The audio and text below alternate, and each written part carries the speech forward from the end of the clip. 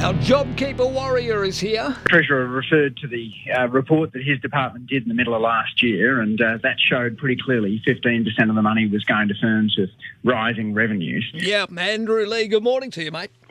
Good morning, Marcus. Terrific to be with you. Yep. What is it about privatisation that doesn't work? Just on a tangent there.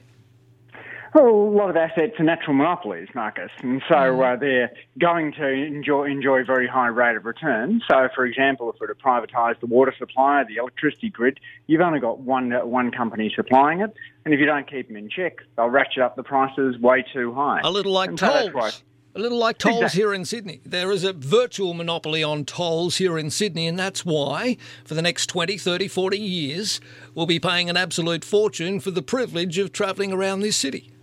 Yeah, that's right. And the worst of the toll road privatisations have been those where consumers don't have choices, where you've got one road to drive down, and so what you end up with is a government striking a deal with the roads built without any immediate cost to the taxpayers that people pay over the next couple of decades by paying overpriced tolls. Yep. All right, mate. How are we travelling on the JobKeeper front? Are you still making these people pay, money that they owe Australian taxpayers? Well, not according to the Treasurer, of course, but surely some sort of corporate conscience comes into play. Are we slowly clawing back some more money?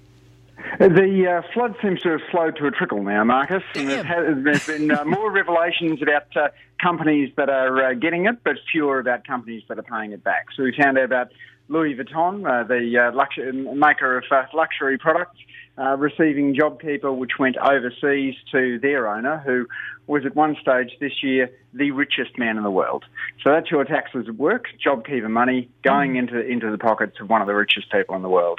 And we've seen considerable JobKeeper going off to car companies, which have done very well. As we know, many people have used the last couple of years to buy a new vehicle. It's very clear that many of these car companies didn't need the money, and that the money ended up going into the pockets of shareholders rather than workers. Yep.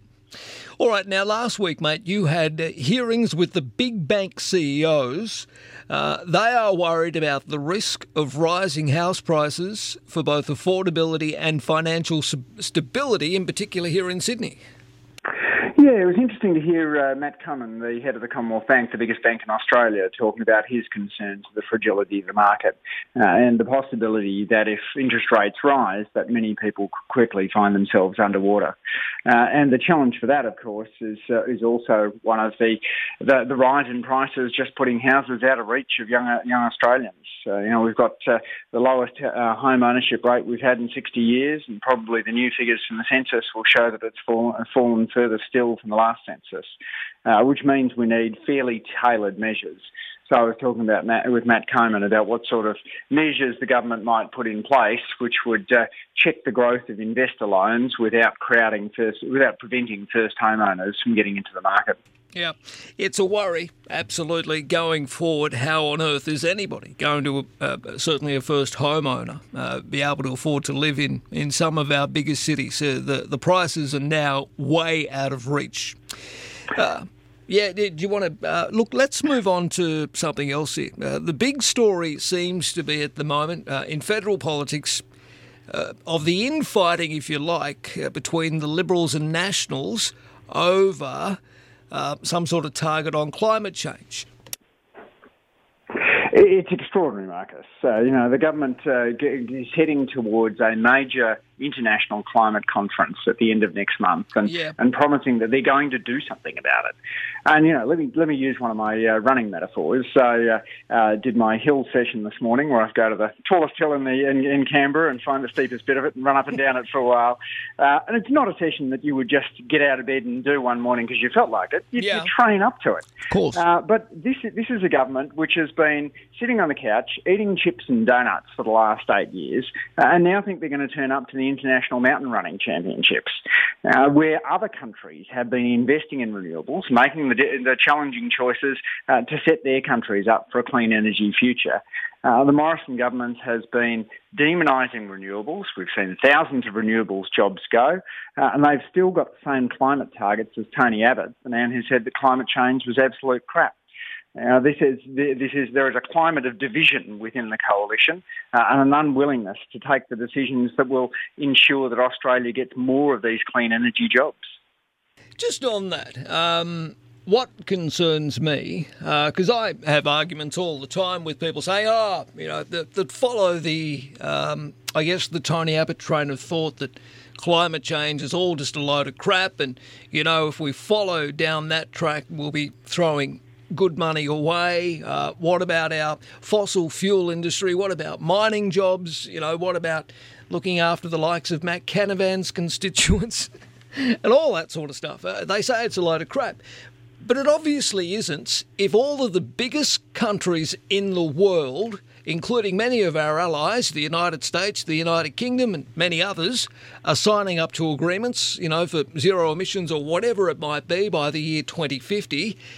But inextricably, our economic well-being is tied to trading with these nations. A lot of nations around the world will simply go, well, we're not going to deal with Australia because they don't tackle climate change seriously. So this is what people, I think, are missing in the whole discussion about climate change. We can't be self-reliant here in Australia. We need to rely on overseas markets, whether it's European markets, whether it's American markets or whatever. We can't just rely on China. We know how China are on climate change. But what people miss, Andrew, is the idea that economically we have no choice but to sign up to these targets. Otherwise, we will be left behind. People just won't want to do business with Australia. They'll see us as the elephant in the china shop that's ruining everything. Yeah, net zero has been signed up to by every state and territory and every major business peak in Australia. So it's bizarre that the federal government is still unwilling to sign up to it because the National Party tail is still wagging the Liberal Party dog. But it's so clear that if we don't do something about this, we could face carbon tariffs from Europe. And you imagine after the way in which they handled the submarine debacle, the French are not going to be holding back on a question as to whether to impose carbon tariffs on Australia. That's what you get if you drag behind the rest of the world, refusing to act on climate change. And that's how serious it is. Yeah. But what you get if you act on it is you get all these clean energy jobs. So, you think about Labor's policy for community batteries. We'd spend $200 million supporting community batteries, which allow the 1 in 4 households that have rooftop solar to then be able to draw on a community battery to drive your power bills down even lower. We'd like to see better support for the electric vehicle industry. Look at Britain, 1 in 10 vehicles sold last year were electric. In Australia, it's just 1 in 100. Yeah. Norway's got 3/4 of the new vehicles being electric. So there's huge benefits if we move to electric vehicles because the running costs are about 1/3 of what you get with a petrol vehicle. So again, you're dealing with climate change and saving money at the same time. All right, well, the problem, of course, will be the dinosaurs that still exist, particularly in the Nationals, whether it's Matt Canavan or whether it's Barnaby Joyce and others who simply are tied inextricably to the fossil fuel industry. They are concerned that if they, perhaps go along with this so-called that they'll be voted out of office and they're not looking after their constituents. But nothing could be further than the truth.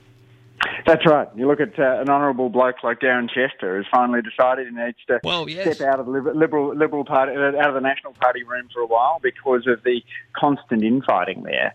They knocked off Michael McCormack because he was nudging towards maybe accepting net zero emissions by 2050, and now Barnaby Joyce is running around trying to work out how he deals with people like Matt Canavan and Bridget McKenzie, who are saying that they haven't signed up to net zero and won't sign up to net zero. All right, well then they can go because otherwise they're going to get in the way of Australia's future. It's as simple as that. They either need to get with the program, stop being dinosaurs, and understand it's for the benefit of the entire country, not just their backyard. They need to get with the times, learn to understand that Australia does need to transition away from traditional fossil fuels because our economic lifeblood for future generations depends on it. Not about the money that'll come in from... We're not going to stop coal mining tomorrow, Andrew. You know that. I know that. We're not going to shut it down even within a decade. But we need to start transforming our economy, to cut back back on our emissions.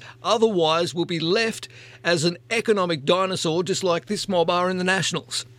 Yeah, that's right. That's right, Marcos. And it's not a left-right thing. I mean, there's smart conservatives in Germany and Britain and New Zealand who recognised the importance of acting on climate change years ago. They recognise that we're here for intergenerational reasons. Yeah. And we need to look after those who will come in the future. You know, so it's the smart choice. I would change the whole concept of it. I wouldn't even call it climate change anymore. I would call it economic change, because that's what it is. Obviously, it's all tied into the climate, but I think that's what scares a lot of people away, Andrew, is the word climate change. Change it to economic change and try and sell the message that if we don't get with the program of other major nations overseas, will be left behind. It's not about, how much they can make out of it today, tomorrow, or even in the next couple of years. It's about future generations. Some of them, like Barnaby Joyce, Matt Canavan and others, need to stop being so bloody selfish and just thinking about their own interests or their donors' interests, and think about the long-term economic stability of Australia. Yeah, that's right, Marcus. And the benefits that come from this are fantastic. I love Ross Garnaut's notion of Australia as a clean energy superpower. The idea that we can make a lot more money out of exporting clean energy than we do right now, and so we can be more prosperous and a cleaner environment at the same time. Oh. We can walk and talk at the same time. All right, mate, it's a big sell, I get that, but it is the way of the future, and we either need to get with it or we'll be falling further and further down the rung. Thank you, Andrew. Thanks, Marcus. All right, take care. Andrew Leigh, MP.